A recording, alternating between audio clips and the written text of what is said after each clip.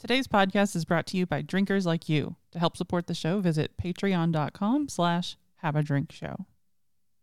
Here we are, born to be kings. We're the drinkers of the universe. Okay, it's a Scotch episode, and we're talking about the Highlands region today. So forgive the movie reference. So this is one of the largest regions of Scotch making with tons of distilleries, and there can be more than one. So why don't we get right to it and have a drink?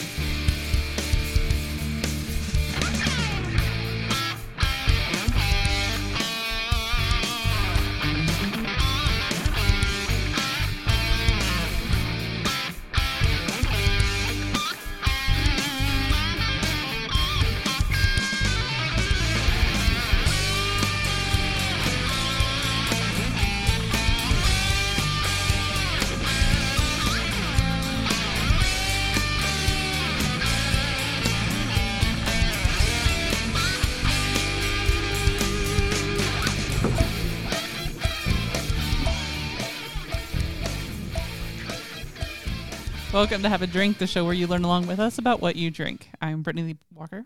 I'm Justin Frazier. And I'm Christopher Walker. Casey Price will not be with us tonight. He had a bit of a day at the Craft Bash in Louisville. I had completely forgotten that was going on this weekend until I was talking with someone, and they were like, the brewer in town, they're like, yeah, we're going to Craft Bash. Oh, crap, yeah. Yeah. That is going to affect planning. Yeah. So back to the three of us winging it out here, just doing what we can while the professional amongst us, the TV personality. Oh, yeah. Sorry, for the audio listeners, I just heard three of us, and I started doing the Three Amigos salute. Not the Caballeros? No, well, I don't think they had to salute. They may have. I don't know. I'm unaware, but that came up. I was listening. You know what? Never mind. We got a show to do. Yeah, that's too much of a tangent. I love Scotch. I love Scotch. Scotchy Scotch Scotch. Here it goes down into my belly. Every time we do that, I do the same thing, and it's it's drink Scotch right as I hear down into my belly.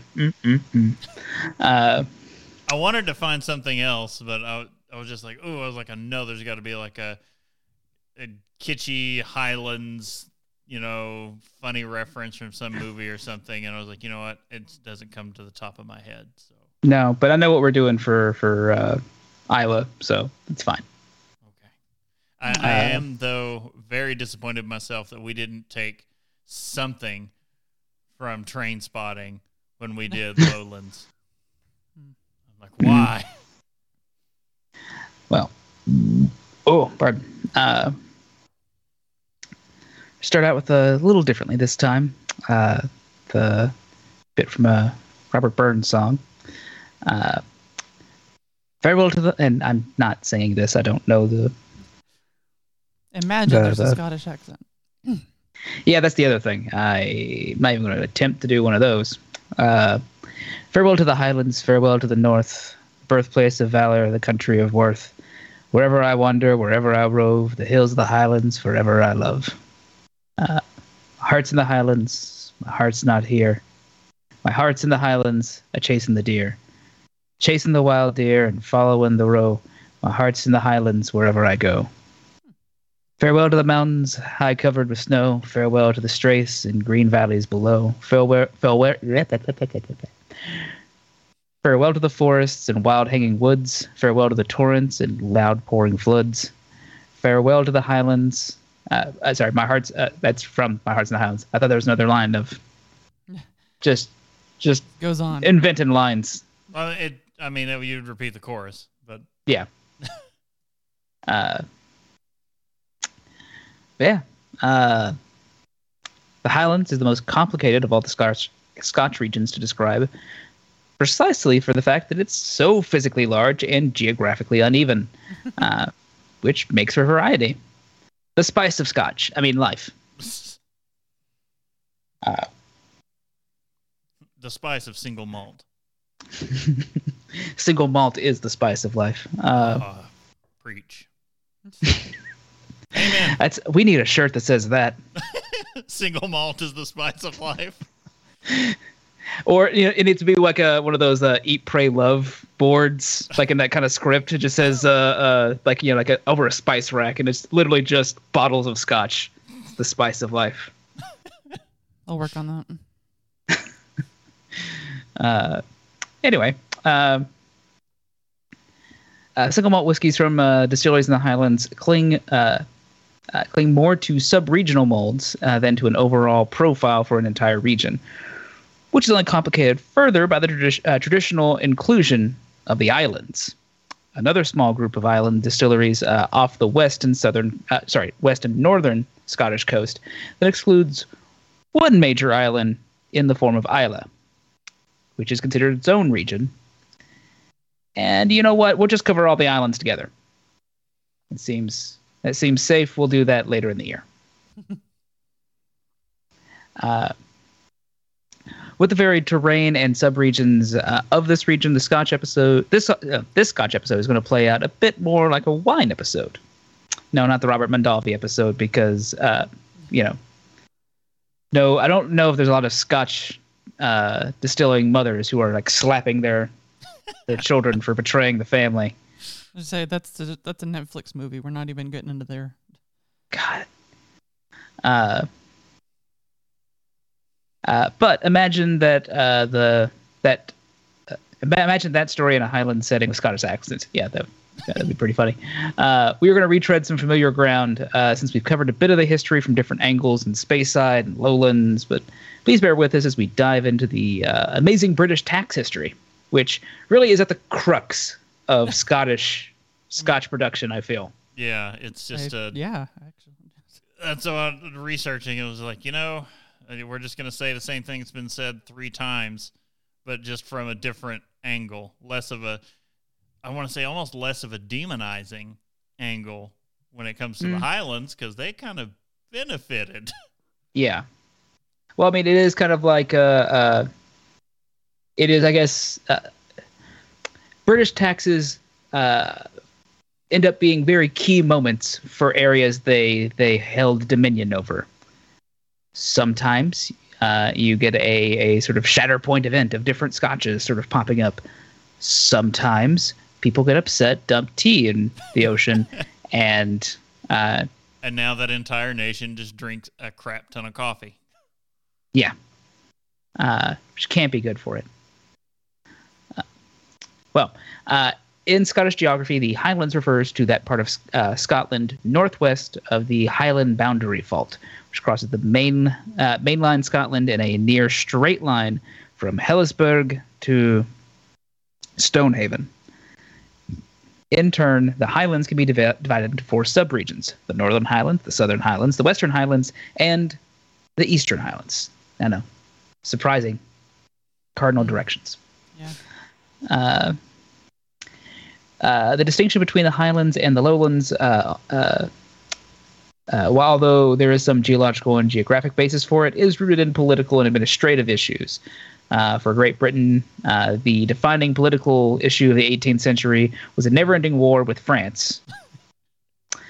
From Louis XIV to revolutionary France to Napoleonic imperialism, London found itself locked in an existential conflict with its neighbor across the English Channel.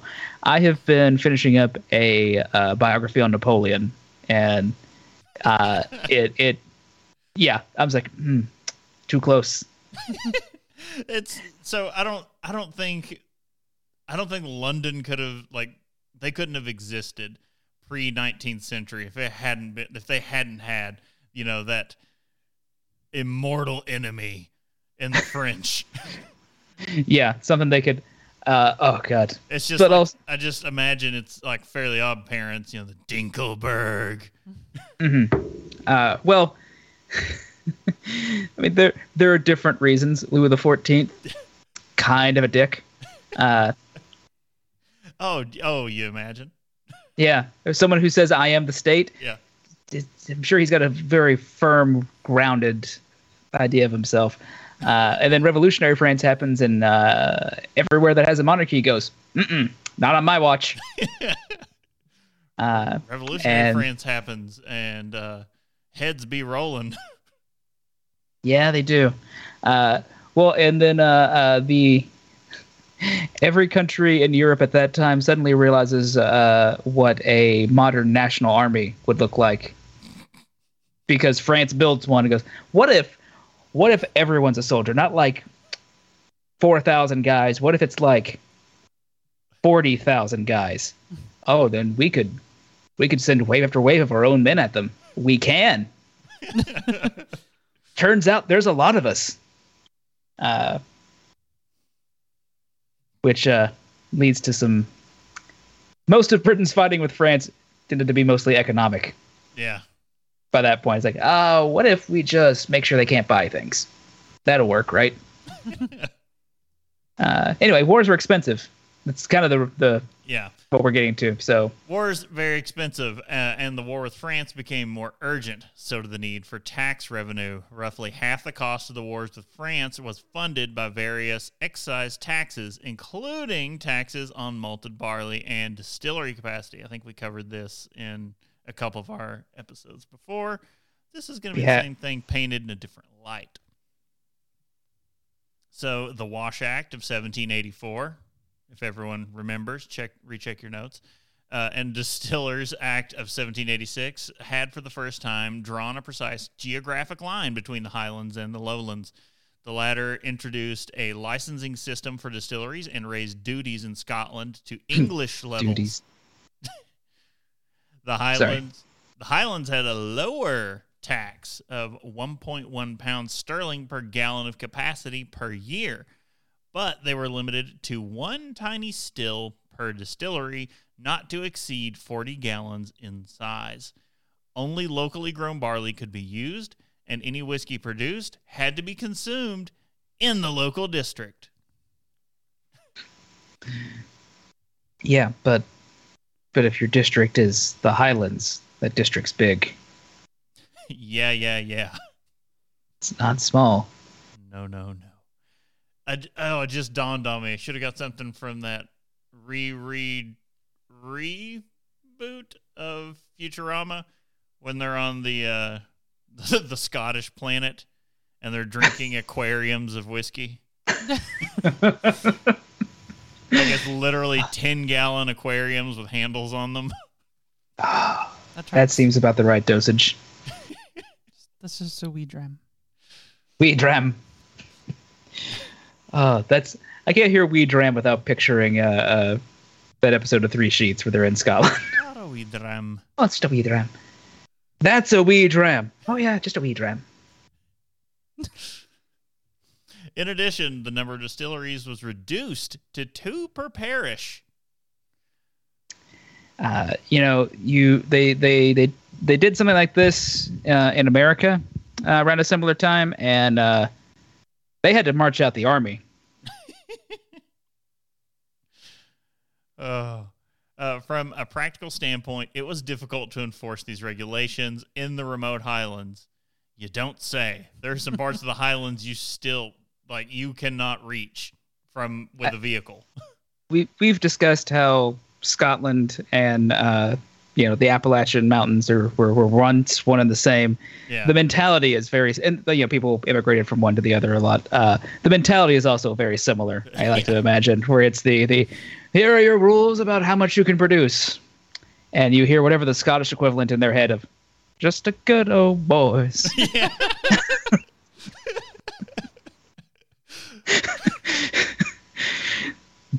Driving the William Wallace over hay bales, honking a horn that's playing bagpipes. The Bruce. That's a better one. Yeah, we'll just call it the Bruce. Can we make Scottish Dukes of Hazzard? Can that be? I feel like we could pitch this, and someone's gonna pick us up on it. No, I mean, Yeah. Dukes of Aberdeenshire. You know what? I bet that's a TikTok thing already. No, you know what? So that's two on the nose. How about the Earls of Aberdeenshire? Okay. I'm liking this. Still have Waylon Jennings give out the. Come on, so I hope someone's taking notes down. We just want some royalties off this. Oh, Lord. All right, so yeah, from a practical standpoint, it was difficult to enforce these regulations in the remote highlands. Illicit distillation was rampant. You don't say. But most of the whiskey produced was consumed locally. You don't say. It's what Scots do. It's what they crave. Writing this, we'll get to a section and I'll come back in with more. But I was just like, I was up late working on this, and most of it was just me kind of daydreaming off, slipping back in to the Highlands. Like, I remember I was there. Faint bagpipes bleed into my mind. So I'm picturing a Nam flashback, but with bagpipes. It's like Fortunate Son on bagpipes. I can hear Ian fighting himself in the shower. Oh, Lordy. All right. But most of the whiskey produced was consumed locally. There was some active smuggling into the larger Scottish cities, but little of this whiskey made it to England in any appreciable quantities. That's a difference from the Speyside, I believe it was. The Lowlands. Lowlands, where like the Queen was like, no, we keep a couple of these under the coach at all times. There's some rectifying was going on. In the Lowlands, let's address this. The duty was assessed at 2.10 pounds sterling per gallon of capacity per year. The act also imposed a duty of 2 shillings per gallon on spirits exported to England.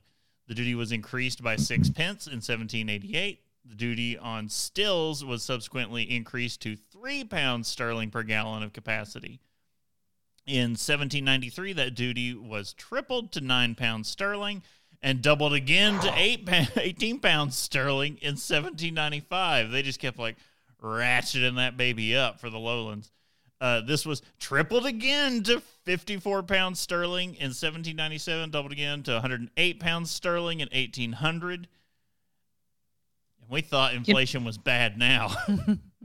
You know, I used to like when last time Scotland tried to get independence, I was like, you know what? But I mean, how bad could everything be? And I'm hearing this like, you know what? No. Like I'm there. I'm on the front lines now. The Scottish, you know, the People's Republic of Scotland is going to start forming.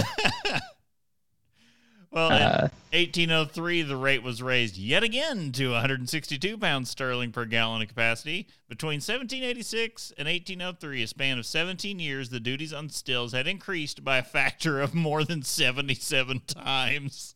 This is the appropriate time to form the SRA, the Scottish Republican Army.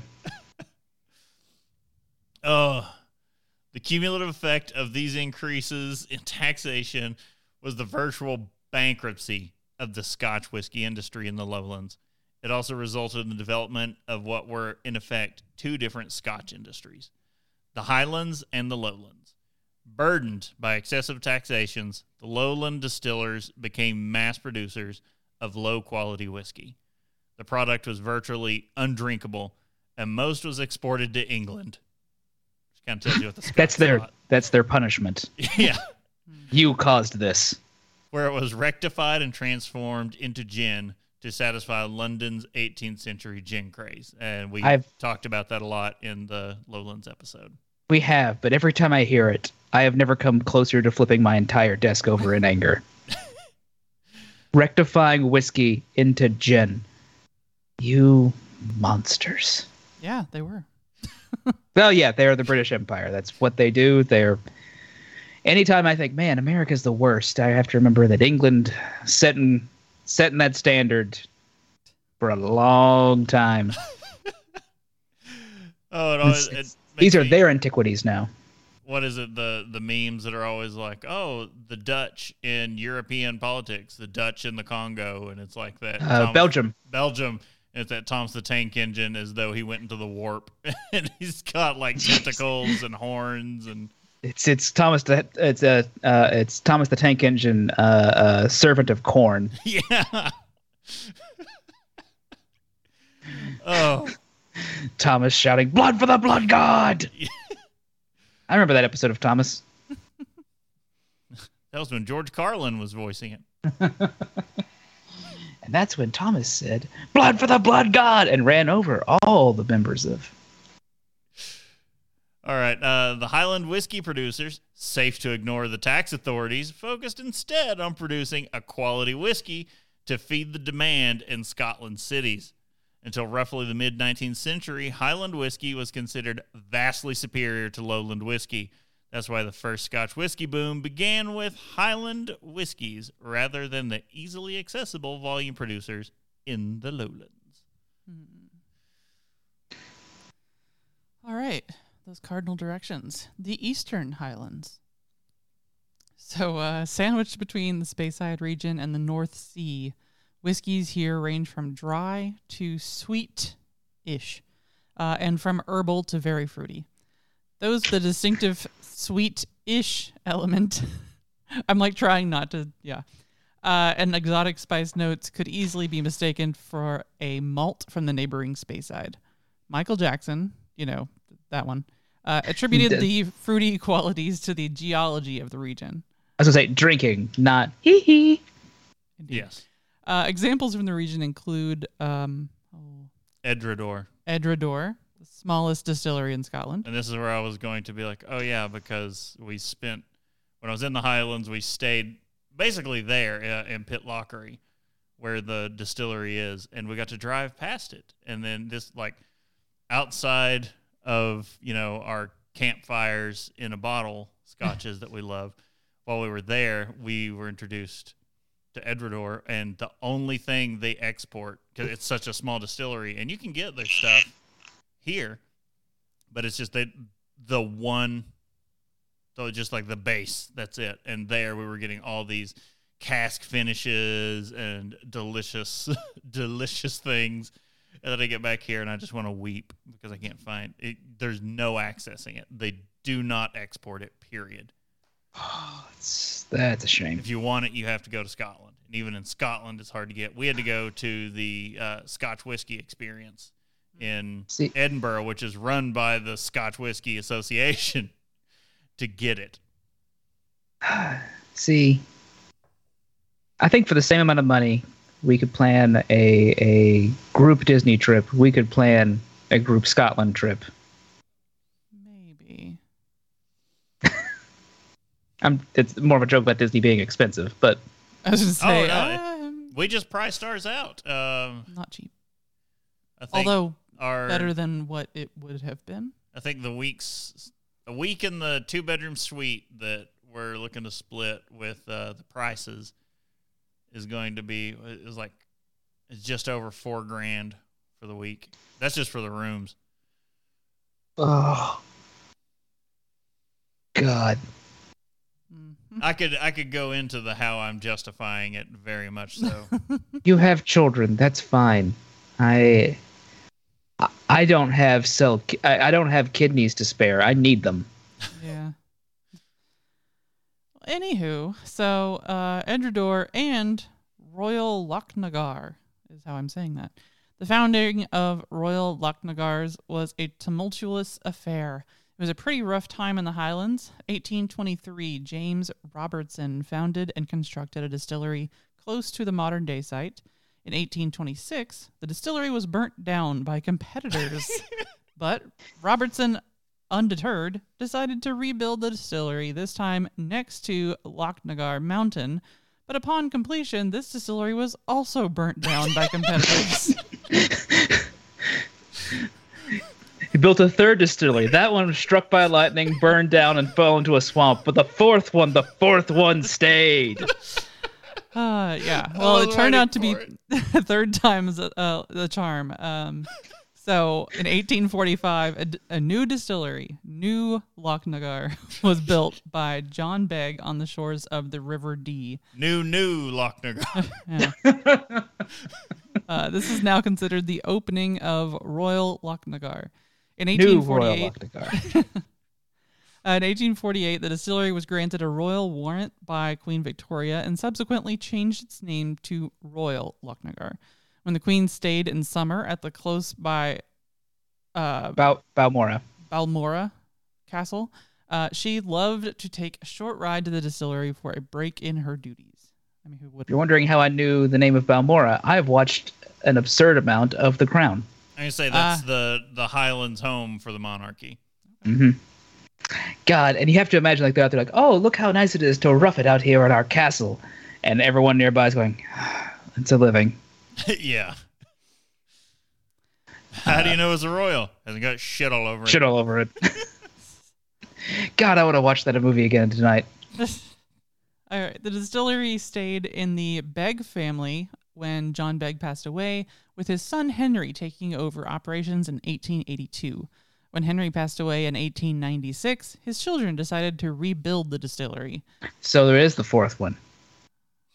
Yeah, that's The odd fourth wording. one stayed. Stayed. In 1916, the distillery passed out of the family's hands when John Dewar and Sons acquired it. Oh, God. the doers. I left it out of the script, but in all my research for this, it's some painful facts. It's like less than 20% of distilleries or less than 20% of whiskey made in Scotland is owned by Scots. Yeah. Wow. And That seems about right. Dewar's, it's like there are 3 companies that own basically all the Scotch distilleries. There's a handful of family-owned ones that have gotten big and are still kicking it, but they're usually like the real remote ones. And also, Dewar's kind of sucks. John Dewar's became part of DCL in 1925, and then in 1930, the administration of the site was passed to Scottish Malt Distillers. In 1963, the distillery underwent a major reconstruction. Following the SMD and Diageo merge, Diageo gained ownership of Royal Lochnagar. Under Diageo, Royal Lochnagar, the distillery has continued to thrive. Royal Lochnagar has a very unusual feature, a duty-paid warehouse. This exists on the site because Royal Lochnagar is home to Diageo's Malt Advocate Academy, which is where the company's employees are trained on the different kinds of whiskey. The distillery still fills its casks on site, which is less usual today. All of the warehouses at the site are traditional dunnage ones, complete with earthen floors. The distillery uses a combination of oak, sherry, and muscat casks. And I know we're generally against large corporations owning all of the things on the show, like Diageo or AB InBev or, Bernard. However, I'd like to be. I'd like to go to the particular Malt Advocate Academy. Yeah. Yeah. How do I get hired by Diageo? Yeah. I'll work for the devil for whiskey and money. Go do some summer courses at the Malt Advocate Academy. It's a great name. What are you willing to sell your soul for? Money and whiskey. That's about it. Oh, and this is very appropriate that I have this section. We'll get to that, what we're drinking. The Western Highlands. Western Highland whiskeys are full and pungent, with a notable tone of peat and smoke. Yeah. Yeah. Peaty smoke. The good stuff. At times, this will be accompanied by pronounced sweet sherry notes and wood spice, creating a satisfying, sweet, smoky flavor. Some Western Highland malts approach their Islay cousins with an intensity of their peated expressions and their distinctive marine elements. I don't want to get into this until when we get to what we're drinking. I am drinking a Western Highland. That I'll say that, and I'll discuss. Never mind. It's in the. I looked a couple sentences down. It's in what we're talking about. Anyway, far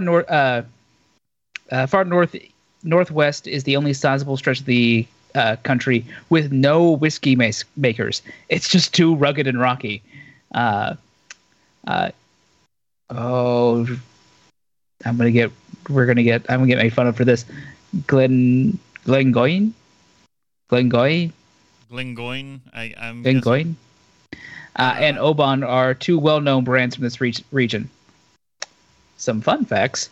Oban, established in 1794, was built before the town of the name, with the same name, which sprung up later in the surrounding craggy harbor.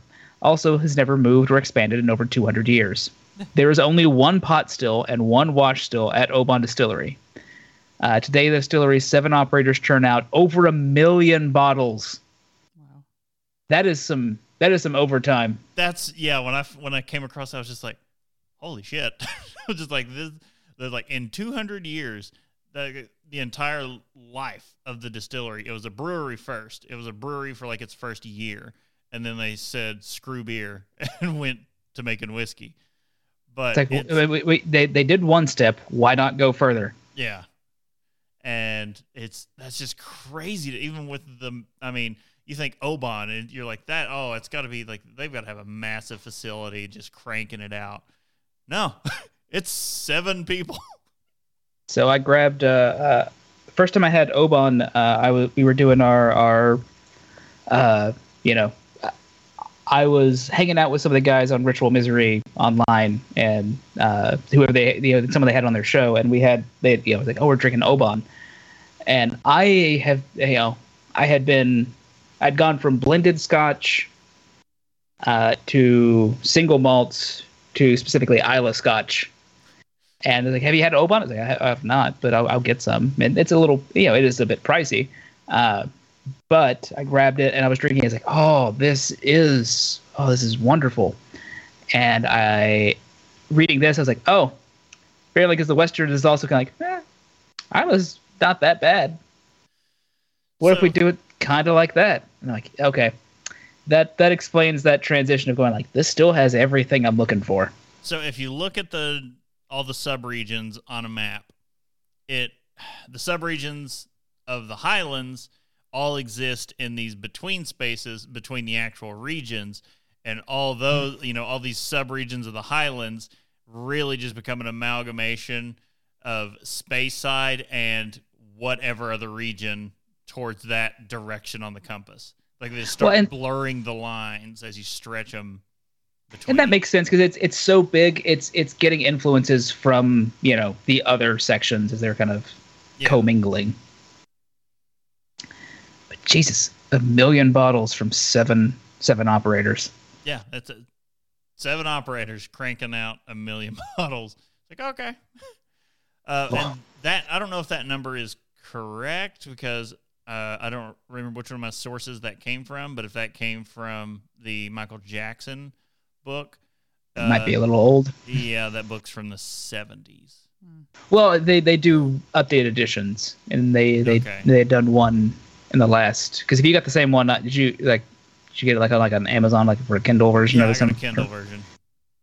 That has been updated recently because I remember reading the forward of that. So it's within the last 10 years. Okay.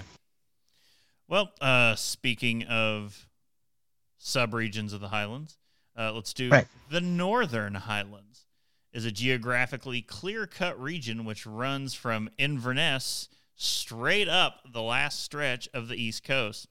The region's water commonly runs over sandstone, and there's a gentle maritime influence. Northern Highlands whiskeys are full-bodied, sweet and rich. These malts show distinctive cereal aromas along with fruit and nutty notes. Distilleries such as Glenmorangie and the Dalmore exemplify this region.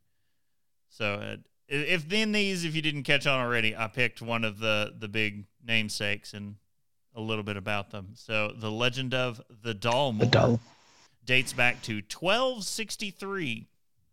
again, this is a legend, when Colin Kintail, chief of Clan Mackenzie, saved King Alexander III of Scotland from a charging stag.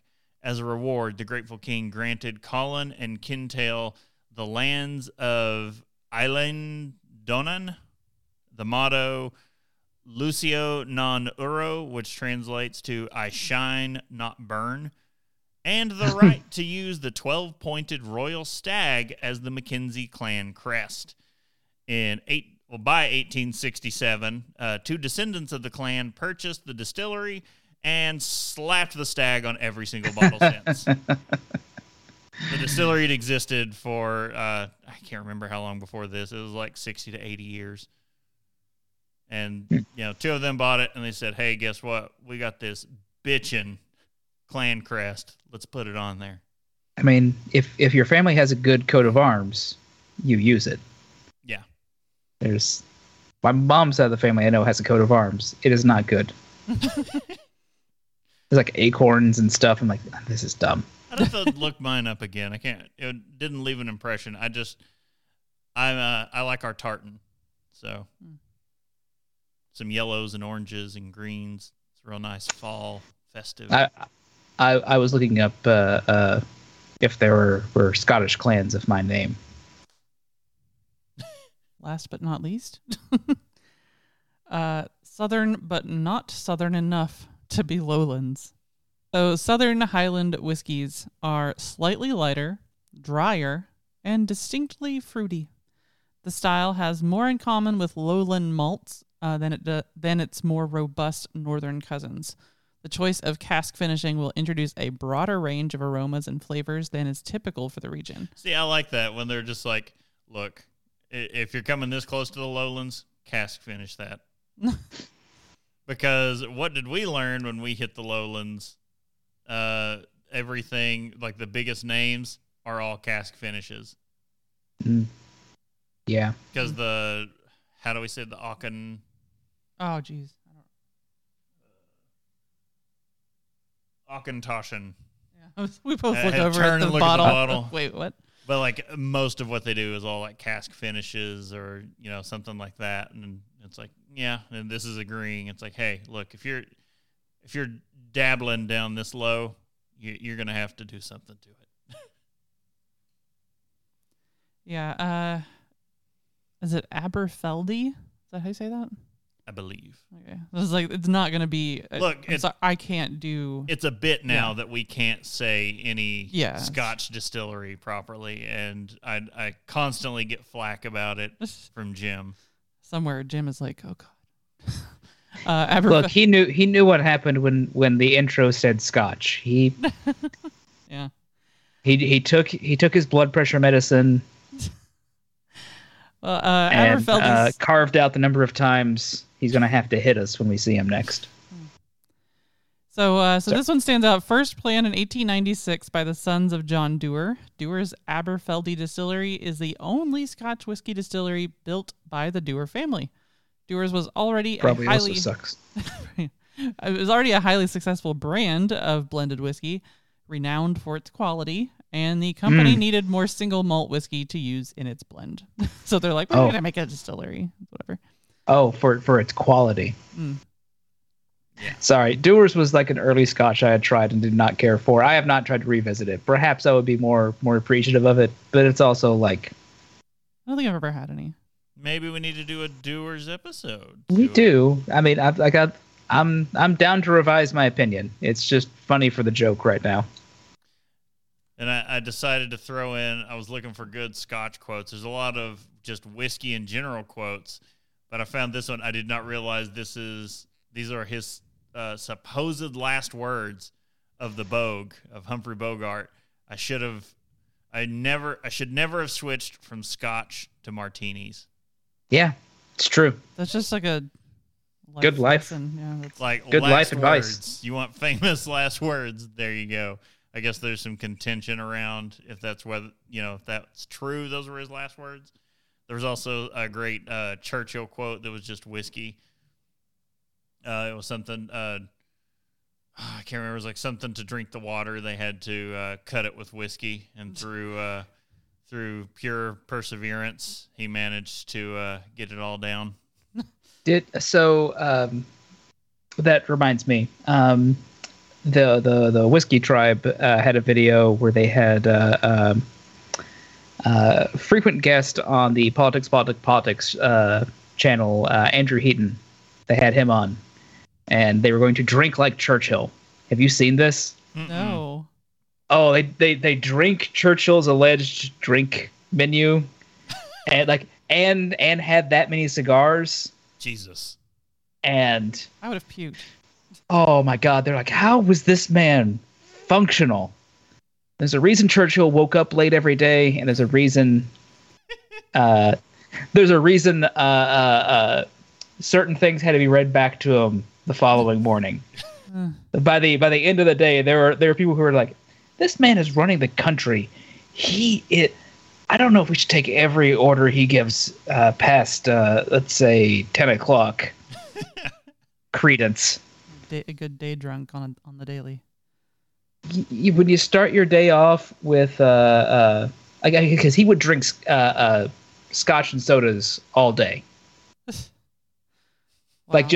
Like tall Collins glasses of scotch and soda water, just to keep the buzz going throughout the day. Well, deal with a lot of And crap, I 3 guess. bottles of champagne. And yeah, it's Jesus. Wow. All right. Well, that's what Churchill was drinking. Let's talk about what we're drinking. Drink with me, friend. Churchill was drinking colonial oppression, is what he was drinking. Oh. You two needed a re-up. Yeah. I'm like, we're gonna do If I- post show. I need to top off. It doesn't look like I've got the blur on, so let me try to show the. Yeah, you turn the blur off. No, it's Okay. it's not. 14's a good year. The Cardu Nice art. single malt 14 year. This was part of a special series. I can't remember the name of the series. And Casey looked this up in our group for the Lagavulin in this series, and it was it was like absurd for a case, and a case was $3. Oh, yeah, because he found how much it was. It like how much something like that cost at Costco or something. It was the wholesale price. Yeah. So if Which- you're just a buyer, what it costs you to procure it. Which, by the way, Casey took me to Costco recently into their liquor store, which I apparently can purchase things from. Oh yeah, And I'm you going to don't have to a start going to membership. Costco occasionally. You don't have to have for, membership to go to the liquor store. Or I mean, the admit, food I won't have to fight that crazy parking lot, but I'll go into that liquor store and just be like, all right, here's 6 gallons of Lagavulin for $1.50. Yeah, you can't beat the prices. Full Costco convert here. Anyway, sorry. But yes, the Cardu. This is 14-year natural cask strength, finished in wine casks. Oh, And what I think I do love a good Scotch finished like in a wine or sherry cask. they did these as it was supposed to tell some big story. This does it say what? Distilled, matured, and bottled in Scotland. Special release 2021. The Scarlet Blossoms of Blackrock is what this one was labeled. As our fable goes, upon a hill of blackened rock grew a mysterious tree with scarlet blossoms of irresistible charm. Their sweet aroma of honeycomb and spice was so alluring, it transformed the dark hill into lush abundance. Where crimson petals had fallen, a distillery took root. The spellbinding scent filled the air, infusing Cardu with its distinctly enchanting character. Gaelic whispers of the Black Rock shape-shifted into the eternal Cardu of today, conjured within the misty eminence of Mannock Hill. The spirit beckons with a familiar allure. Perhaps it is the signature of pioneer Helen Cumming. Really? Sorry, I'm a child. whose deft and delicate hand distilled an illicit whiskey by the cloak of darkness. Today, a mystic magnetism still exudes from every drop. In this golden malt, white grape, which explains a lot of this, I got a huge, a bright was a big, as soon as I got a nose of this, I was like, this is like bright white wine. White grape and lychee aromas frolic with melodious fruits and meadow flowers, composed in wine-seasoned wood. It has a heather-honeyed sweetness. Fragrantly, it charms with a creamy, smooth texture and perfumed taste. I don't get perfumed off of it. Enriched by lush red berries, smoother, still with water. The finish carries a pinch of white pepper like a single blossom. This Cardhu is remarkable to behold. And it is a gorgeous label. Amazing label. And it's, again, I was saying bright is the first thing that comes to mind when I hit the nose of this. As soon as it said white grape, I was like, that is one of the things I was getting in it. Yeah, you don't really get... There's a great malt character in it, but there's no, not a lot of what we look for in scotches, because I will say we're a bit of the Islay whores. We want the peat, we want the salt, give it to us. And there's not a lot of that in this. As in there's none. Speaking of which, I'm not a fan of this. Okay. I don't like it. Really? I was getting ready to ask, what did you think, Brittany? But there we are. I mean, it is like rich grape and honey. It sounds good. I think it's great. I like it. Well, okay, so Brittany, do you not like it because of those particular flavors, or do you not like it because you're wanting like a peatier, smokier? Yes. Okay. No, yes to both. That's fine. I'm going to say I prefer the Islay scotches, but of some of the scotches I've had, Islay is, my go-to so far. Yeah. Granted, I haven't tried that many, but I'm just not about there's a definite sweet character to it. Definitely taste the honey. And honey makes me think I'm not a fan of mead either. And it's like that. I don't expect the sweetness in, I don't know, really any whiskey, because even bourbons and stuff, you get like a butterscotch, and I guess I'm expecting a richer kind of flavor. I don't know. Yeah, I was gonna say bourbon will have a very vanilla and a corn sweetness to it sometimes, but not this. This is a wine sweetness. Yeah, I was gonna say, but that also gets sometimes covered up by the alcohol burn. So this definitely isn't smooth either. It's Scotch. Yeah, it's smoothness. If you want smooth, you go to Ireland. Yeah, the Scotch isn't meant to be smooth. Well, okay, I'm gonna go ahead and I'm gonna rein that statement back in before Jim strangles me. Some Scotches are very smooth and very delicious. Yeah, I just meant generally the conception of Scotch. Yeah, you would assume that it is it's usually a much more flavorful experience and gonna have a bit more bite. The Highlands will be, as we learned this episode, and this we do have to say this whiskey is a Speyside, so it is technically a Highland, since Speyside exists within the borders of the Highlands. And this, so if you wanted to pin this on the map, it is drifting out almost into the Eastern Highlands is where this distillery is. Okay. Which is going to be why, it's pretty far removed from the culture of peated whiskeys and the salt and all that. And this is in that fruitier, sweeter area. So, like I was saying, the highlands tends to blend in, like the different subregions, towards whatever, other region is near it. And this is, right up against Speyside and the East Coast. So it's pulling that. Yeah. If I may, Brittany, what you may want is the Oban 14. As it is a Western Highland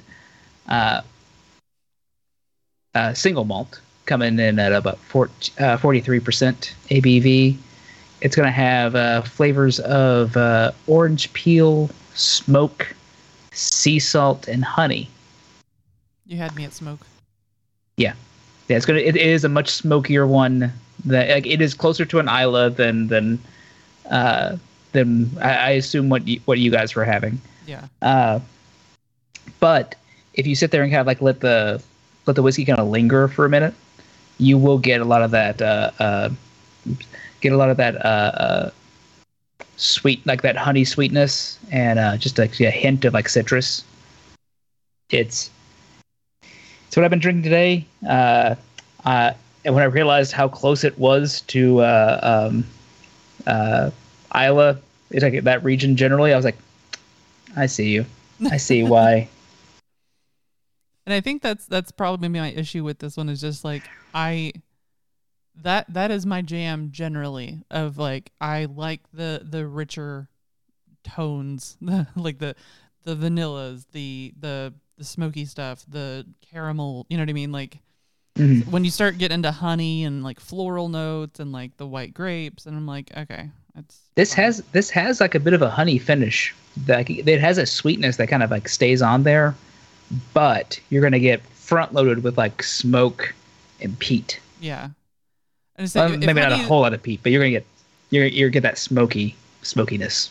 When honey's like, I don't know, that seems like it's balanced out, I guess, with or maybe overshadowed, I don't know, by the stronger flavors. I'm gonna get you guys some Oban for a gift at some point, because what you need is more whiskey on your shelf. Oh yes, and you can see behind me. We need more. The shelf is about to buckle under the weight of my metal shelf off in the distance. I can see very, very definite bowing on every shelf, loaded with alcohol. Yep. But oh well, what are you gonna do? Drink it, I guess. That's the problem. There's just one of me. There's two of you. There's also a small child here that takes up a lot of our... See, three of you. He can drink too. It's funny, like, the shelf is very much within his range. He could affect that shelf however he please. Throw things at it, just pull bottles off. He pays it no attention. Yeah. It might as well not exist to him. And I'm like, well, that's good, because I don't know what to do with the bottles otherwise. Yeah, he's got a few years before he stumbles into that. Today's cover who's gonna... Today's episode is brought to you by. It was written by Chris. Hi. With some sources from thewhiskeywash.com, Paste Magazine, whiskey.com, Michael Jackson's Complete Guide to Single Malt Scotch, and Doers.com. And if you want some great resources like that, you can go to haveadrinkshow.com or follow us at Have a Drink Show on social media and twitch.tv. We'll tell you where we're finding stuff. You can also tell us your favorite drink, ask a question, or just leave some general feedback at feedback@haveadrinkshow.com, or use the feedback page on the website. Smoke signals, they work. Peat signals. Peat signals. Yeah, let me see some peat signals out there. If you tune into an old staticky, distorted, non-paid cable channel, and you look at it at just the right time, I can see that.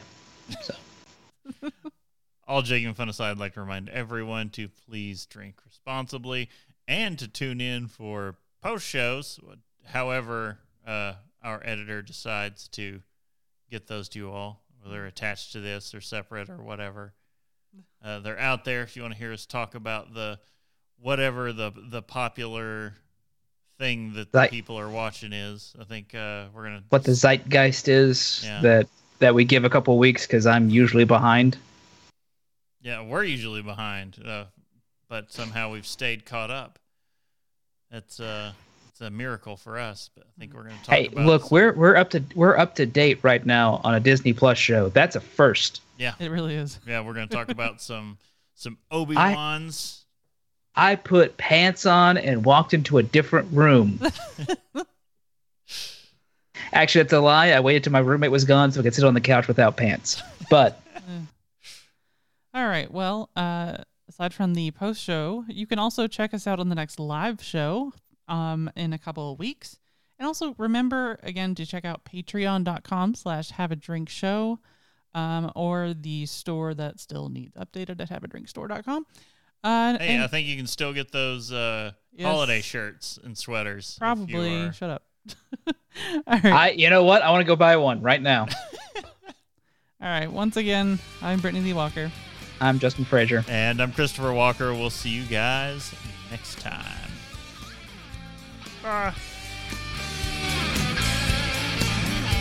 Here we are. Of course.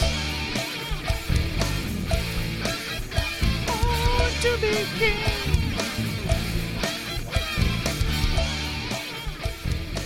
Diamond Club hopes you have enjoyed this program. Sorry, I was busy fixing the template, so Brittany didn't have to worry about it anymore.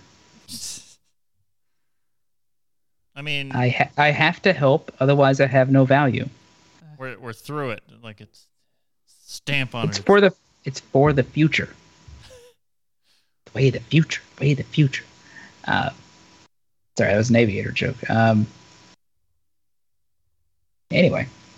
Okay, so I was trying to find the Scottish dude's TikTok, and I was hoping he'd have something on, like saying something about Scotch, but he's got so many videos on here.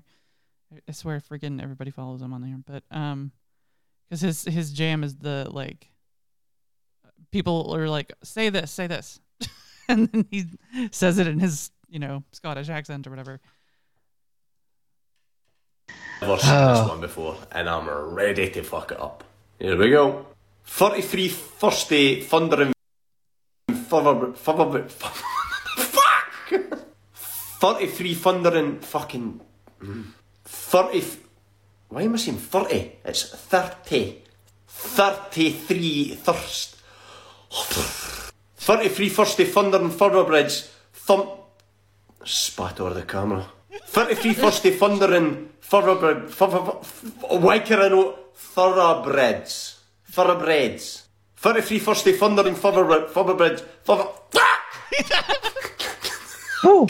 What? 30 feet. It's some kind of challenge. The actual wording is 33 thirsty thundering thoroughbreds thumped Mr. Thumber on Thursday. And he's like, son of a bitch. I do like. Give me a drink. It's a very fun subreddit. It's the R Scottish people Twitter, and it's pretty fantastic. And there's like tweets on there. I love it from people in Scotland. They're like, we drop the accent when you all aren't around. It's all a show.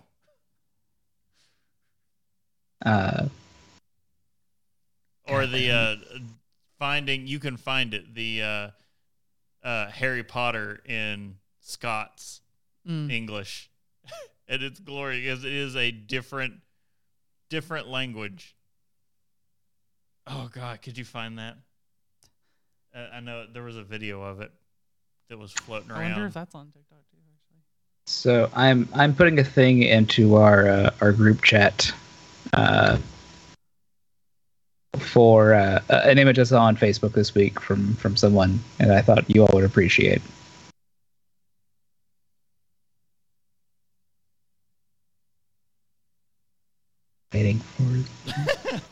There it is. Impossible. Ah, No one expects the Jedi Inquisition. they don't. Except the Sith, who fully expected it. That's true. We are so. What y'all got for me today? Sorry. Beginning the transition to the post show topic. One of my D&D groups was discussing that in the future, not super near, but in the future, they are wanting to do a Star Wars RPG. And in the group is from what they had told the DM, a Trandoshan mechanic, a Ewok Force healer, and a sand person sharpshooter. And I went, so no one can speak. Yes. All right, I guess I'm going to play the Jedi face of the party. He's like, thank God, I needed at least one Jedi for the plot to work. I will fall on this lightsaber for you. I want someone to justify some canon point of an Ewok showing any force sensitivity. Yeah, I don't find it possible. I mean, it's honestly, I don't think in the actual rules, but you know, let's let the guy have some fun, I guess. But he's also coming from a culture that does not have technology, so he's gonna like be coming from a place that like sticks like from like Neolithic era Stone Age technology to hyperdrives. Yeah, I believe it's just. Well, no, we saw it's beyond their comprehension. They saw a droid and assumed it was a god. Correct. So that'll be interesting, I guess. But anyway, Kenobi. That was sort of our growing segue to Kenobi. Pulls heavily from the Star Wars role-playing games from the early 90s. Oh man, I still really love the D20 Star Wars RPG that written by was like the head writer and designer on that was Chris Perkins of Penny Arcade D&D fame, writer of the Monster Manual, I believe is the one he wrote, plus a few other adventures like Dragon Heist and Curse of Strahd. But yeah, Kenobi. For once, I'm caught up on a Disney Plus show. It's a Christmas miracle, guys. Did we talk about the first 2 episodes last time? We did. Okay. Because you had seen the first one, but not the second one, and we were trying to be like, meh. Oh, okay. So we got to pick up on the second one because that's fair. Yeah. You were I watched the second one the next day because it was me biting my tongue because you're going, oh, Obi-Wan, he's the greatest of the lightsaber ever, and I'm like, he was. And look, okay, I'm going to posit that I described the opening as a very Unforgiven kind of vibe, and you don't want to poke the bear. Eventually, Kenobi's going to get his groove back. Yes, as we've seen, his groove has started to come back. But there's a lot of trauma and PTSD that is hindering kind of where he's at right now. Yeah, rightfully so. So we had so in the second episode, I'm trying to remember everything that happens. But by the way, I have put to everyone who I know has seen the show the discussion of is he trying to be stealthy, stealing that meat for his animal, or is that like baked into the cost of working? Right. And I have gotten basically a 50-50 answer of like, I mean, maybe they're not paying. I was like, they can't not be paying attention. Yeah. They tossed one guy out. They have to be like, all right, we're just docking your pay. And everyone, like, if they're such penny pinchers that they're cutting everyone's pay to the degree that they suddenly did, you would think they'd be like, no, you're not, because it's like a huge hunk of meat that he steals. Yeah, it's not small. I mean, it's a good few pounds of whatever that thing is. They keep referring to it. Space salmon. Let's talk about Star Wars as he's the sashimi harvester. God, I want sushi. But anyway, second episode, Leia gets kidnapped by Flea. That's the end of the first one. Second one is Bail comes to Obi-Wan, is like, you see Kumail Nanjiani. Yeah. Yes, that's what we were trying to shut up about. Yeah. I as soon as I saw him, I was like, that's what they were talking about. He's a fake hustler pretending to be a Jedi. I did love how quickly Kenobi just went, no, magnets, and, I was like, yeah, because a lot of, like, the simple, like, it is the weird huckster spiritualist of our day, of like, oh, the tables move during the seance. Yeah, you're popping it with your knee. Calm down. But when push comes to shove, we find out he's true to the cause. Yes. And he kills a bounty hunter to save Obi-Wan, and then is like, no, dog, you got to go. I've already set it up for you. It's like, yeah, we're taking their money, but we really are helping these people. Yeah. And then he is immediately confronted. So, yeah. He gets, third episode, they're on the planet with Zach Braff alien. Right. Yeah. Because I found that out after I'd watched. Like, is that supposed to be Zach Braff? You could tell. Not in the least. It didn't even sound like him. No, is the thing. But you could tell it was supposed to be a guest appearance. Yeah. But the whole time you're just like, who the hell is that? It sounded more like a Seth Rogen, Norm Macdonald kind of voice than it did his. So I was like, what? But that was interesting. Also, it was interesting because it was an alien that's like pro-Empire, who are very racist. Yeah. Speciest, whatever. No, that's just a racist. Yeah, they're space racists. It's just what they are. And we do get the great, and I don't know, Obi-Wan trying to knock the dust off of his skills. And he's kind of sucking a little, but still through happenstance manages to cut a man in half with a laser gate. Well, I mean, like, that's all like hand-to-hand stuff he's doing at that point. And using the, but you see that stormtrooper falling towards it, and you're just like, oh, God! Oh, whoa! Yeah.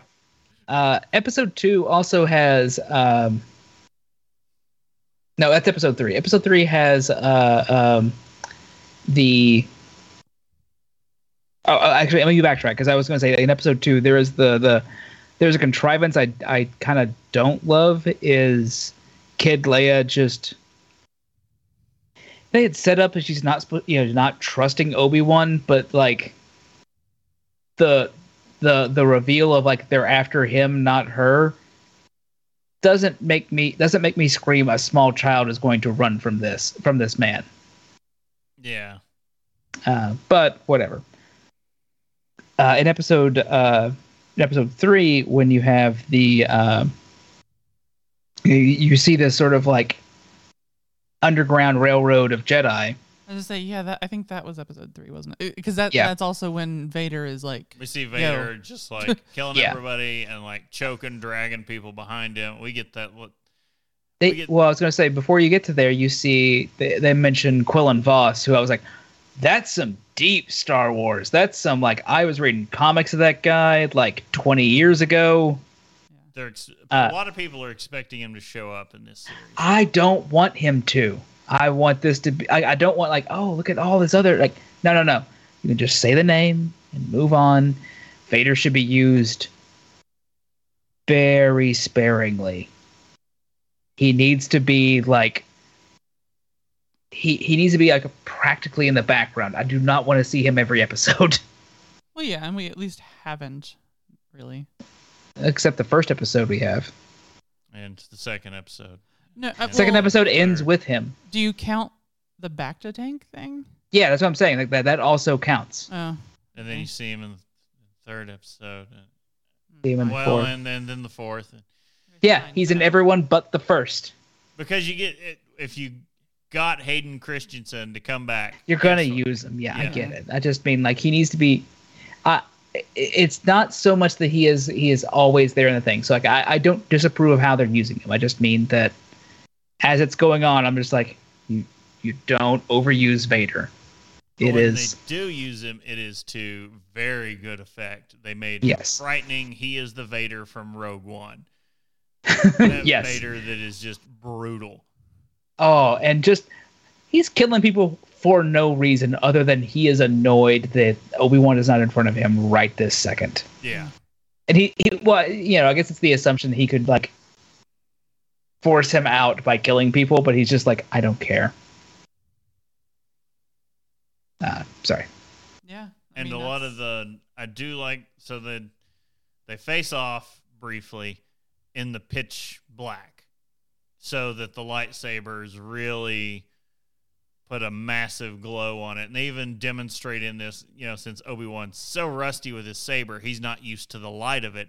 And the light from his own saber is like blinding him. Yeah. There's like so much in that whole set of scenes, really. Yeah. Well, and it's also like it's the rusty. It's the he's fighting a person that he thought was dead. He's processing a lot of feelings at that moment, and the best he can do is just not get cut in half.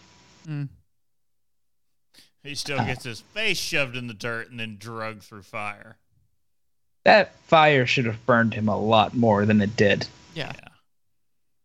Like I'm looking at that, like he's screaming, like, "That's at your face. Your hair should be burning right now. It's in the fire." We're crossing Sander Clegane ground. Right? Like that's I'm like I get thermal drag. It's not that slow with an open flame and your face. Yeah. Especially when it's a chemical fire. Yeah. However, I will give I'll give a current series MVP is Rana. What's the Reva? Oh, she's so cool. I mean, she's horrendous, but she's awesome. Oh no! Sorry, no, not her. Oh. The underground railroad person. Oh, I thought it started with an R. Tala. Tala. I don't know why I thought it started with an R. No, her. She is like. Yeah. Pretty much the only reason anything is going right. Yeah. It just shows they're slowly bringing everyone from Game of Thrones into Star Wars. It's fine. I mean, she was kind of the only good part of the Dorne story arc, except the fact that she also explicitly shows the bad part of the Dorne storyline. And they chopped all that out of the show because the Dorne storyline is... The Dorne storyline in the books, amazing. Dorne storyline in the show, oh yeah, garbage. Sorry, I was talking explicitly the show, not the... Yeah. I mean, could we get Lena Headey in Star Wars? That's fine to me. I don't know what she would do. She'd be for the Empire, obviously. I don't know. Lena Headey is great. She's great in Dread. She's great in Game of Thrones. Stops there. I can't think of other things I've seen her in, so I'll stop there. But she could be a good villain. I just don't. No, not in Star Wars. No, I will say the one of my complaints is the entire Inquisitor organization pretty bad at their job, just top to bottom. Yeah, no. Like even third sister, who's like, oh, look at this clever plan I have. She's always this close to losing her shit. Yeah. Like the arguments everyone else has against her are correct. She is bad at her job. They all are, though. Like they're so inept at their job. Like the whole, like, oh, you have this top secret, base jutting from the sea that is a giant phallus, and it's secret. There's no shields because who would dare attack it? They're a secret organization that everyone knows about. And has been infiltrated multiple times by Jedi in the exact same spot. It's like, oh, yeah, motherfuckers just be swimming in. Now, my roommate did ask me today because I told him I had watched it, and he was like, "What'd you think about all the Jedi they collected?" And I was like, "It seemed dumb. It didn't make sense, and it seemed dumb." I need explanations for I could explain most of it until I saw the child. I was like, "Well, the Inquisitors didn't exist before this random child was caught." Yeah. Because that's a kid from... That's a good point. I was like, that doesn't make any sense. Why is he still and they're wearing just the helmet? Trapped... Like, they're essentially, like, trapped in amber. Like, if... They're not... Yeah, why aren't... We can extract some dino DNA out of them and make it Jurassic Park. Oh, God. But, whatever. The plot of it I thought was fine. There's just like there's a couple of bits where I was like, that's weird. Oh no, there's some like things that don't make sense that are horrible and kind of campy, and we can get to the two Jedi in a trench coat. How is no one seeing them? It's great because it's like just as the audience are like, really, no one sees this. That's when Reva walks out and is like, is nobody seeing the old man and little girl in a trench coat? Oh, the only way that could have been campier is if Leia was on top. It was like on his shoulders in a hat. Yeah, like that's not weird. So, I had to look it up. Lena Headey apparently has done a crap ton of voice work since like she's been in a bunch of like animated stuff and whatnot. New Rock Stars, we were watching their breakdown of that episode, and they also point out in the background there's a whole unit of stormtroopers marching directly into a wall. They're like, there's nowhere they're going, and they're like they get to within like 2 feet, like it's showing the shots, and they're marching like to within 2 feet of a wall directly at it, and they're like, what is with this? They're like, I get it. They just probably CG'd this in there to be like, there's a lot of people, Hustle and bustle. Yeah, background stuff going on, but they're just marching into a wall for no reason. Yeah.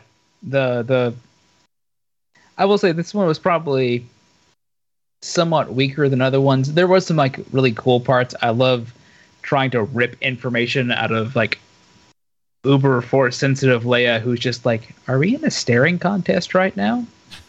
Oh, that every scene with her in this episode, she's talking mad shit throughout the whole thing. Yeah. She's just like, I'm a kid, and you're an adult, and you can't do what you like to do. You can't break me.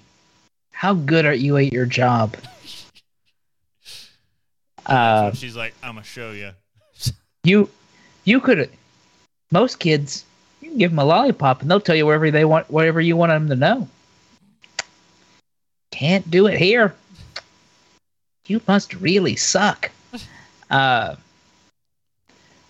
Leia's a little bit different. Yeah. The I thought it was kind of dumb when Obi-Wan rescues her in the dark. The lightsaber kicks on, he kills the one guy, and then he turns it off. The other guy's like, where'd he go? Yeah. Where'd he go? Buddy, you know he's in the room. Like, you can't get anywhere.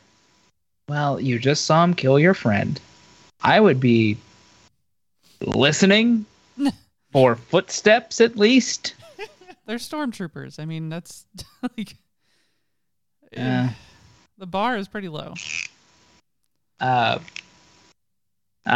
but it just seemed extra dumb for a thing it didn't need to be quite that dumb, I guess. But Yeah. I liked the ocean thing. Like him holding those back dudes the just like drowned now, but yeah, the Tala character is wonderful because when she first gets to like the security guard dude, she's like, "And you will address me as sir because I am your superior." Like that was cool. It was undercut by like when she gets called out by someone else and then she just knocks him out in some open corridor. Yeah, with other officers around and nobody notices this. It's like, yeah, I was like, we don't know where. It's like, it's fine, I handled it. Did you? I feel like you've not handled something because someone's going to walk by and go, what happened to this guy? I don't know. Last I saw, she was talking to him. Yeah. Like, honestly, she lucked out that that the big bad came to ask her questions. that was good too, actually. Though it's just like, I know that Yeah. you're a spy. She's like, yeah, I am. It's like, oh wait, what? There are parts of that were like actually really solid. That was like a good like what do you do when you're a spy and you're caught like as a double agent? You pretend you're a triple agent. Yeah. Weave it even deeper. But like just the bit before that was like I knocked a guy out and he's over there. Although Obi-Wan straight up murders a guy. Oh yeah. He murders a stormtrooper. Not like I cut this guy with a lightsaber. Knocked a dude out and just put him face down in the water. Yep. Oh yeah. If he didn't snap his neck before that. Like, 'cause you just see him like float in the background. I was like, all right, Obi-Wan's killing a guy. I mean, I don't know. I mean, in the Clone Wars, he just killed droids more or less. Yeah. Outside of that, his death count is like Darth Maul. I always equated him to Samurai Jack. A lot of killing of robots and Just cutting robots. Trying to think of what else from that episode was. I mean, yeah, again, like any of the Leia stuff. I like Reva, and I do kind of, but I'm really wanting to know what her deal is. Like, yes, everybody's going on about like she's probably one of the kids from the first. She has scene. to. Yeah, she has to be. Otherwise, why show that first scene? why does Yeah. she have such a personal thing against Obi-Wan? That's the thing. Is like I there's got to be more involved. I feel like than just you left us or whatever. Like it's. Yeah, like I want there to be more of a thing with that, but I'm also just kind of like, well, they'll either do it or they won't. But Or we gonna, like see everyone's like, oh, they're gonna show it, and then everyone else is like, no, I don't want to see it. Like maybe he comes back and saves. We see Obi-Wan rescuing Grogu and like not getting her, or being like, we'll come back for you, and then they never come back for her. well, no, because he goes to the temple like after everything's over. Yeah, Like- but it's so after everything's done and settled. But was that the first time he had come back? Because in Revenge of the Sith, we see him, setting the message, telling the Jedi to stay away. But what happened before he's setting the message? Yeah. I mean, we have 2 episodes to figure some basics out. I mean, I guess part of the problem is just like they've made they've done a good enough job of making an antagonist that I just do not like. Yeah. Which I think a lot of people confuse, like, because you have all the, she got harassed massively and all this stuff, and people, she doesn't belong in Star Wars, I don't like her, and blah, blah, and like, she's the villain. You're not supposed to like her. Like, the fact that you don't like her so much actually shows how good she is. It's like, what's his name that played Joffrey? He made you hate him so much instantly. Like within 2 minutes of them introducing the character, you despised him. You knew he was just like pure evil, rotten to the core, not redeemable. And he did so good at it, he had to retire. He had to be like, I can't act anymore because everyone hates me. So look how far he's come from Batman Begins. He had 2 on-screen roles, and he's like, "Well, I'm retiring." So didn't he like go to like theology school or something? Like he went to like something completely like not even in their same realm. Yeah. Yeah. But yeah, that's part of the problem with the internet is that there's minorities of people who can make other people's lives awful doing stuff like that. So,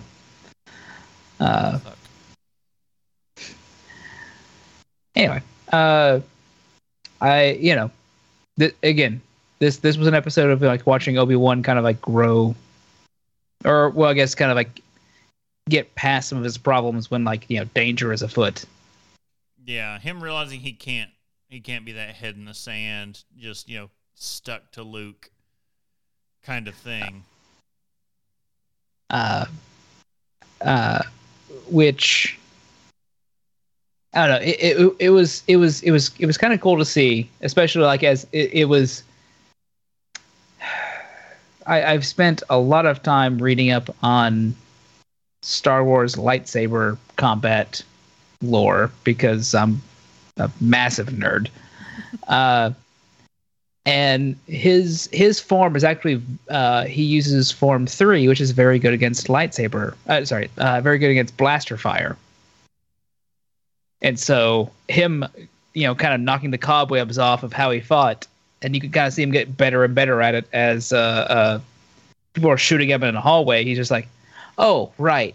No, put these back at them or targets I decide. Yeah, he deflects the one behind him to the sentry droid and yeah.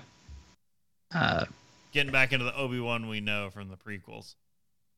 Now, that does not mean I don't think we're going to have another... I would prefer not to have another Vader Obi-Wan fight. We know it's coming, though. I mean, probably. But what I would prefer is like Obi-Wan kind of like... I mean, not 100%, but like, a little bit better, like dealing with one of the Inquisitors, like just walk away. This doesn't have to be like this. I'll kill you. All right. They like, cuts one in half. Maul was better. They kind of whisper into there. Not even the worst one I've killed. Just need him to cut another one in half. What he does. I want one of them to come after him while he is standing slightly above them. As they look at him like, I'll kill you. I have the high ground. I don't know how often I have to tell you guys this. Do not do what you are about to do. Yeah, well, you're about to. I'll just cut the head off this time too. Oh, stupid man. Stupid. Yeah. And you have after a couple of years, we won't stand for that, will we? Have all the Obi-Wan and Vader in the bacta tanks like communing with each other, and that was it's all to me like you want to get the. I did actually really love that scene just because like parallels of like how they're being, but also it's like they have spent so much time with each other over the years that they have a connection, and while they are in pain, it's like you see what that felt like. Yeah. Mm-hmm. Wasn't good. And the whole time, to me, it felt like the Eddie Izzard joke of the British dramas of people awkwardly walking into rooms, being like, "Oh, sorry." What is it, Sebastian? Yeah, I'm arranging matches. Very much like that. Whether the bacta tank. Oh, you're experiencing personal trauma. I came to have personal. Oh, okay, I'll. I should go. Yes, I think you better had. Can't eat popcorn to that though. I don't know. Obi-Wan has been one of it has been probably I've enjoyed it more than I have Book of Boba Fett, and it's probably like tied with like The Mandalorian. For second thing I've enjoyed on Disney Plus. Yeah. Number one. Care to guess what number one is for me? There's no way you don't actually know it. For you? Bad Batch?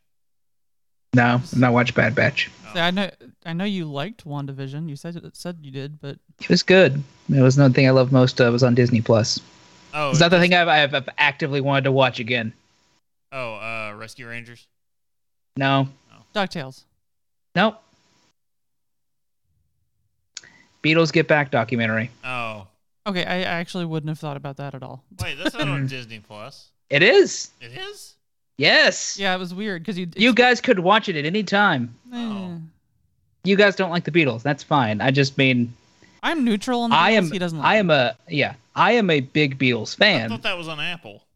No, it's on Disney Plus. Something else was on Apple TV Plus for like Beatles related, but yeah, I get where you're because that's where my head went to. Okay. Well. No, for me, Get Back was so good. That's fair. It once I understood that I'm watching essentially security cam footage. Once you know you're not like oh you're not going to cut to like a talking head about something. It's like no, you are just going to be in there watching the thing. Something I've got to get in. Use your HBO Max account to watch the George Carlin documentary. Ooh, That's yeah. out. Oh yeah. I still say you guys need to watch Young Justice. They just finished their 5th season. I've got too much to watch. I managed to plow through Stranger Things season 4, and then season 4 part 2 comes out July 1st. Adam has been watching that. I have still not watched any Stranger Things, but he was discussing how season 2 is 2 episodes, and they are like 2-hour plus episodes. And I went, "That's a movie. Just say you're finishing it off with a couple of movies. Don't call it episodes." Part 2 is only 2 episodes, and they've released the runtime of the final episode of part 2 when it's like almost 2.5 hours. But they've said there's going to be another season. Like there's going to be a season 5, and it's going to be a time jump to finally explain why we have 20-year-olds playing 16-year-olds. I mean, we have 20-year-olds playing 16-year-olds because it's Hollywood. That's what you do. So they've done it for years. It's the cast of Buffy you're is not even kind of teenagers. you're lucky when they're like only 20. Normally they're like 30 or 40. Or you find a hormonally stunted actor like he's not really, but I'm just gonna say Tom Holland because you look at it eternally like looks like you're like no he looks like a kid. And it's like he's kind of older. The most aged up Tom Holland looked in the Spider-Man movies was at the end of No Way Home when he's in like a heavy coat in the winter. And then he just ends up getting that looks like a 20-year-old man right there. Yep. Because he just suddenly had to become a man. He had to become that Peter A. Parker or Peter B. Parker, whichever Peter one. B. Parker, yeah. Peter B. is 616, which they have established is they've established as the Marvel Cinematic Universe number. No. It's not. It can't be because it's the comic book universe number, and they are not. They are not the same thing, and I can accept that. You just have to give me a different number. You could say any string of numbers you want. You can't say 616. It was an Easter egg. That infuriates me more than it like oh look, the fans will love this. No, I'll burn your entire franchise to the ground. It's just an Easter egg thrown out there that one universe had designated the MCU universe as 616 so that comic fans go, but no. It creates problems because they're going, suddenly their minds are going, how? What? Which like in Spider-Verse, Peter B. Parker comes from the 616 universe, which makes perfect sense because 616 Peter Parker has the shittiest luck. He should be that broken down, like late 30s, early 40s guy. Like, yeah, whatever. I've got put on a couple pounds. I'm Spider-Man. And I cry in the shower. Whatever. Wearing my sweatpants because my pants don't fit anymore. Like that seems correct. To do it in like the cinematic music. Oh, this is 616. I will burn your house down. Kevin Feige, I will find it. I won't do anything like that, but it hurt me to my core. I don't think it probably says more about my psychology. I've been broken up with and didn't hurt as much as when I heard that's the 616 universe. Oh, you goddamn. Oh, how could you? You were the chosen one. Anyway. Have you did you see the Love and Thunder trailer? Not the most recent one, because I kind of want to avoid most trailers because they'll give me Act 3 information that I do not want. Yeah, that's fair. Yeah, well, it's how close are they going to follow the God Butcher storyline? Not hardly at all. Yeah, because that's my guess. We're not getting the three Thors. Oh my god! But can you imagine hit Chris Hemsworth doing 3 like old and young? I'll even accept like the weird Disney, de-age and extra age CGI for it. And you got are they going to introduce the Thor Force and all this? And they won't introduce the Thor Force. I wish they would, but they won't. Because like that's the great thing with that God Butcher story, because it starts out semi-innocuously of like young Thor, Avenger Thor, and old Thor. Oh yeah. And like young Thor, he's not worthy to lift the hammer yet, and then you have like current Thor who's like, yeah, I'm just avenging it up, and then you have like old man Thor like with like the Eradicator's arm to replace his current one and like missing an eye, and he's just like, let's do this. I've become my father. I don't care. I have stuff to do. Yeah, that's I had to go through. I found there's a YouTube channel that I follow that they just do like all these big essential podcasts that are summing up plot lines from the comics, and I did the one. I think it was like 2.5 hours to sum up Gore the God Butcher storyline. Mm-hmm. And I was just like, oh, I really want to read this at some point still. But all right, you're gonna get some Oban, and you're gonna get some comic books.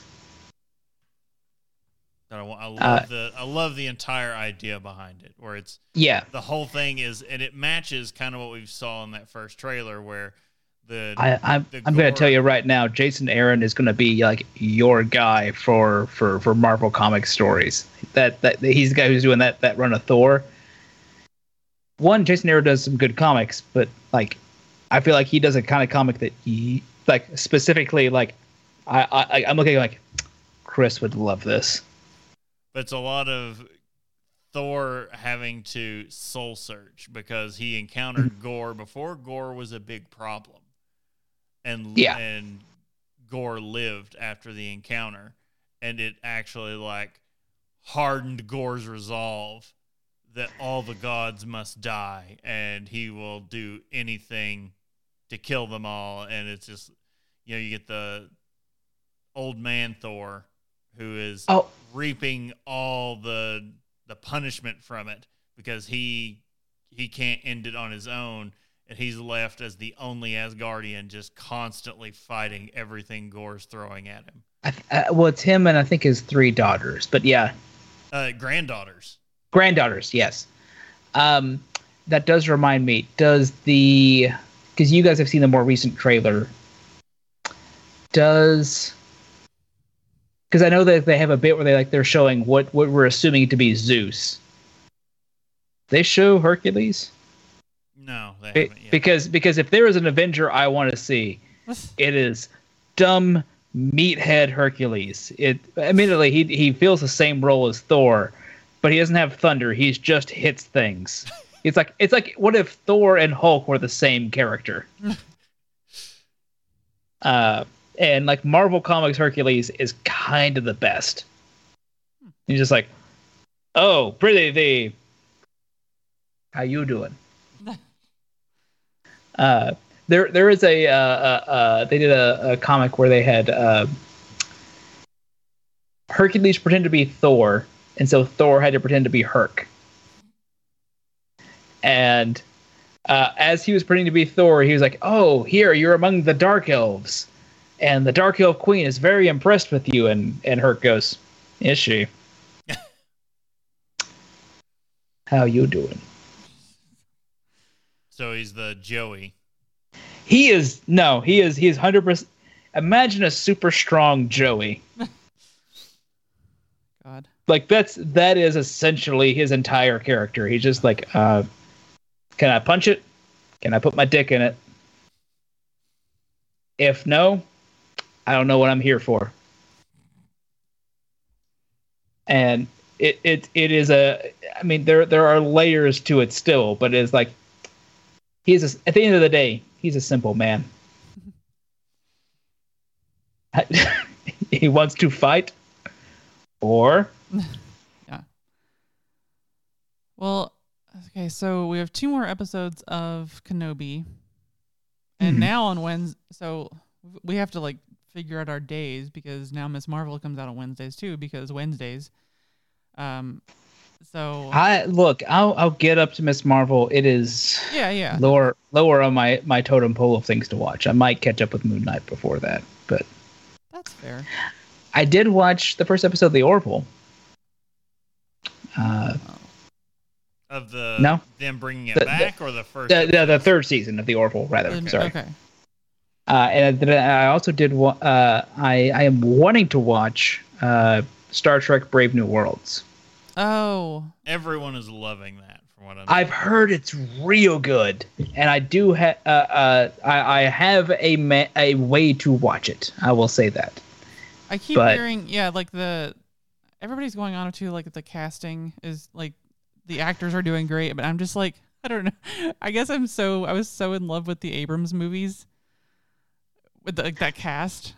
Like, I mean, that's fine. The only one they have recast from that is Spock, because Pike predates Kirk. Right. Same ship, just earlier.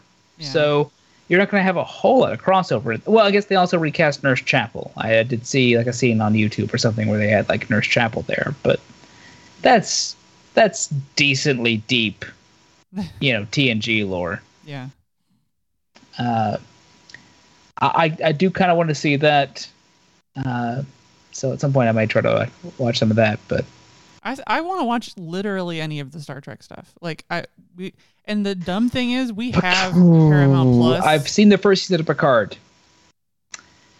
and I love parts of it, and there are parts I hate. Oh wow! I was gonna say when I saw the season 2 of Picard, everyone was just like it got fan servicey in a bad way, and I saw a clip of Picard by the season 2 by the very end, and it involves a internet blogger, Star Trek person that I particularly enjoy, and I did watch that scene, to which I would have gone, that might be the only thing I probably would have had any interest in watching. What about Discovery? It's in like what the hell? Like I haven't watched it, but I feel like the from what I understand, the first season of Discovery falls in the trap that a lot of modern Star Trek does, which is they don't remember that it's supposed to be kind of a utopian version of the future. Yeah. Oh, like a utopian version with still some problems, and instead they just went, oh, what if our main character decided to try to commit genocide? Okay. Yes, some friends of mine who have seen it was like, this one tried to kill an entire species, or at least threatened to. It's like, yeah, that's not great. Yeah, it's not great, but I have heard season 2 on it gets a lot better.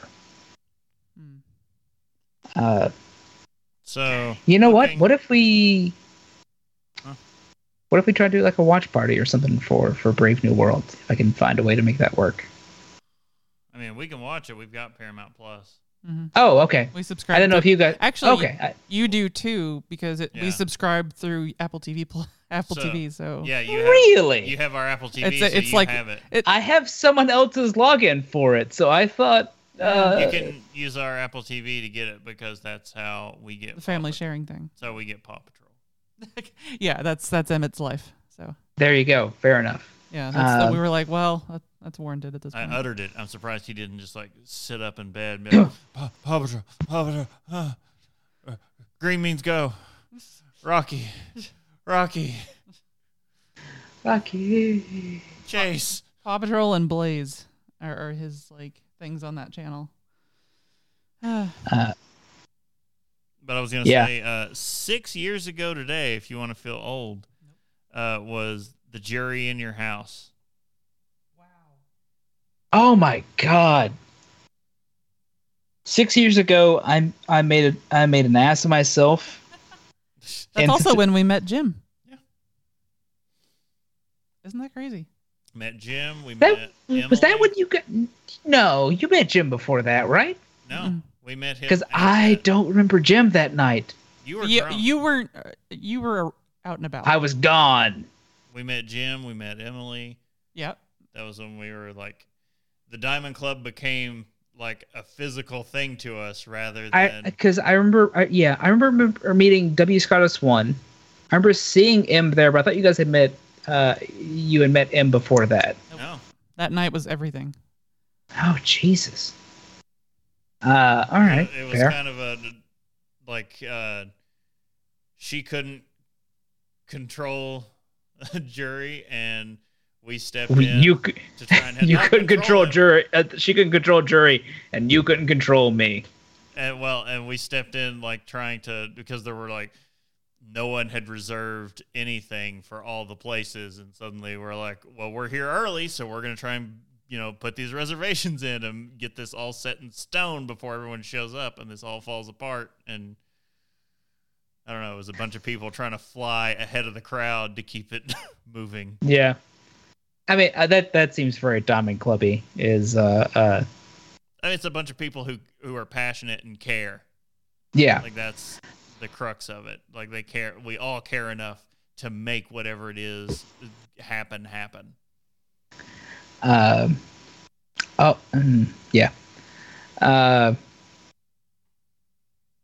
Yeah. No. I didn't realize there was that much, all kind of like confluence at the same time. But yeah. Okay. Well, I think that's gonna do.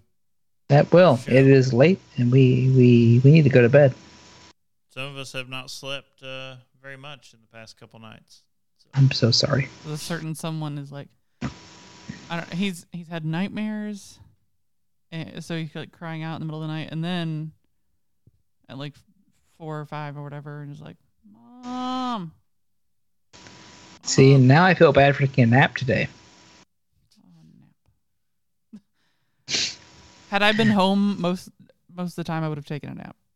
Like, but I had my hair appointment today, so Yeah, you did, wouldn't and have it looked good. I saw the pictures. thank you. Well, I also see you now, but Yeah, but you can't really tell right now. I say she's across from me, and I can't hardly tell. Yeah, It's you have to get in the light for the purple part, but she did it. you like, can you can see a bit of it right now. Like it pops in like right about like right just above your temple. You can see a bit of the purple. I told her she should have done it silver. I was literally thinking this week. I wonder how often Brittany has to go back to get her hair done just to get that one bit kind of trimmed down. Well, apparently that part, like the trimming bit of it, she suggested every 6 weeks. I could do that for you. This time is like 8 weeks. I could. I've got clippers. We Yeah. can just. Well, to be fair, this time around though, like I made the decision to get more buzz. So like I've got the undercut now underneath, and it's like, which also felt amazing when I walked outside and wasn't like absolutely dying. You want less hair? I know how to do it. You don't say. All right. Well, let's go ahead and hop off here, and right. we'll see everyone in a couple weeks. Bye, everybody. Bye.